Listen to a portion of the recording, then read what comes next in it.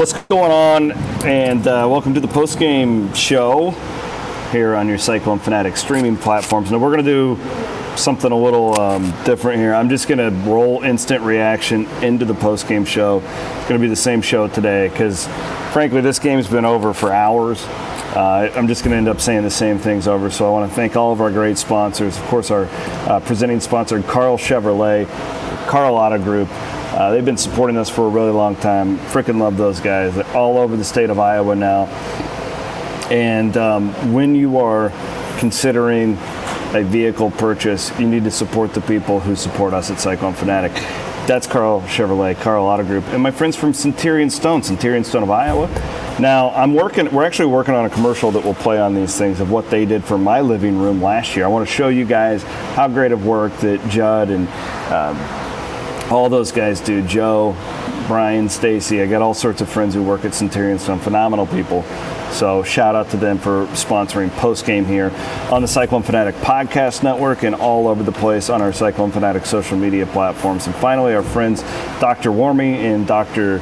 Greenwald from the McFarland Clinic, orthopedic surgeons. You see them down there each and every game working on the Cyclones, and they can work on you too. Phenomenal people.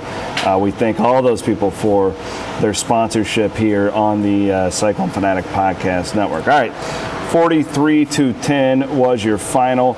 Iowa State defeats Ohio. I do have some notes here. A lot of stuff in the second half. Boy, I mean, I tell you what, that was one of the longest games I remember. I don't know if it actually was.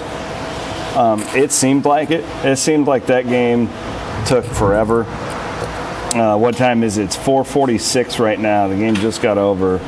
Kicked off at 1. So, yeah, you were pushing a 4-hour game here. Regardless, I was reminded by my wife when I was texting her the updates on the game, and I was like, this game's really boring. And she basically accused me of being entitled. She's like, they're winning by 33. How is that boring? And I'm like, it's a really good point.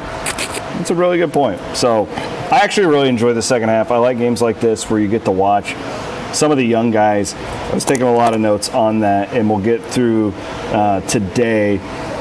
You know, Iowa State covers the spread easily. They hit the over. So really a lot. I know it was a sloppy second half. I get it, and I'm right there with you guys. But I also realize you're starting to work a lot of guys in there, specifically on defense. A lot of new guys didn't exactly have your A team out there, and that's good. They needed a game like this for that. I want to talk about the backup quarterback play. I mean, this is one thing. I think Cook looks better than Beck at this point for me. I guess I'm starting from the back working forward, but that's okay. There's a pretty big drop-off from QB1 to QB2, so they've got to keep Hunter Dekkers. They've got to keep him healthy because that would be a major change for Iowa State football if Hunter would go down. It certainly appears that way, at least. I think Iowa State might have the best running back room that I've ever seen. They go 4 deep. These guys, so I think Jairo Brock has been as nice of a surprise as anybody so far this year. I thought he would be good. I didn't think he'd be this good. He's been phenomenal. Deion Silas gets into the end zone today. Look awesome. Average 5.8 yards per carry. Eli Sanders comes in, plays a lot late in the game. He looks bigger. We knew he had the speed. He can play Big 12 football. There's no doubt about it in my mind. Eli Sanders is ready to play if Iowa State needs him to. And, of course, Katavius Norton, from what I understand, will be back next week. He probably could have played today, but what's the point in rushing it? You just beat Ohio by 33 and really didn't do anything in the second half. So all that's really good stuff. That's as deep as I've ever seen this room at running back, and this is my 18th year of covering Iowa State football. 1 through 4, I think they can win with any of those guys in the Big 12. So that's great. Another good game by the offensive line, a group that continues to surge. Looking forward to seeing that group when it is 100% healthy. But nonetheless, just another check mark. Things continue to ascend there. Hunter Dekkers was great today. Completes 78% of his passes, 3 touchdowns, 0 interceptions. Just really, really fantastic there. The offense was very, very efficient. Xavier Hutchinson, 9 catches, 93 yards and a touchdown. Just good all the way around. Let's talk about the defensive performance today by Iowa State, which was really solid. Again, the touchdown there for this Ohio team, it's just kind of hard. I would like to go back and see exactly how many reserves Iowa State had in at that time. It was just a sloppy start to the second half for Iowa State's defense, and I'm not sure you can blame them. You want to play perfect football, but that's just not in the cards.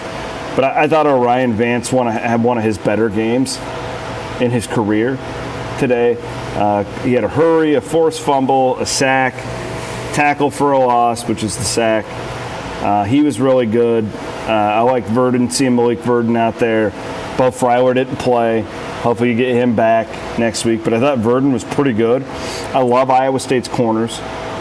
I think that the two corners are probably the most talented tandem at corner that Iowa State's had in the Matt Campbell area with Miles Purchase and TJ Tampa.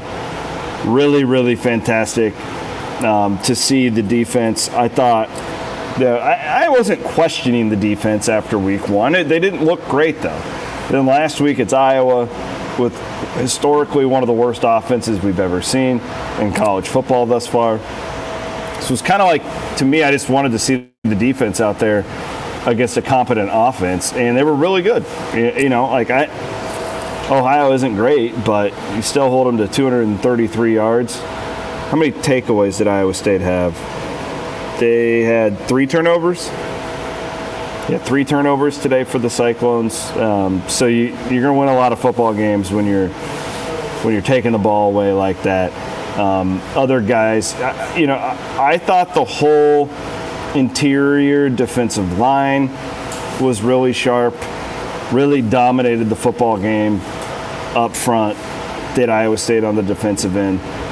Anthony Johnson had one of the great plays you'll see this year in the first half with an interception, which was awesome to see. So there you go. I want to talk about a couple Big 12 related things here. And if you guys have questions, fire them away here in the comments, and I'm glad to answer them. I'm producing this all by myself, so I'm trying to kind of do everything on my own right now.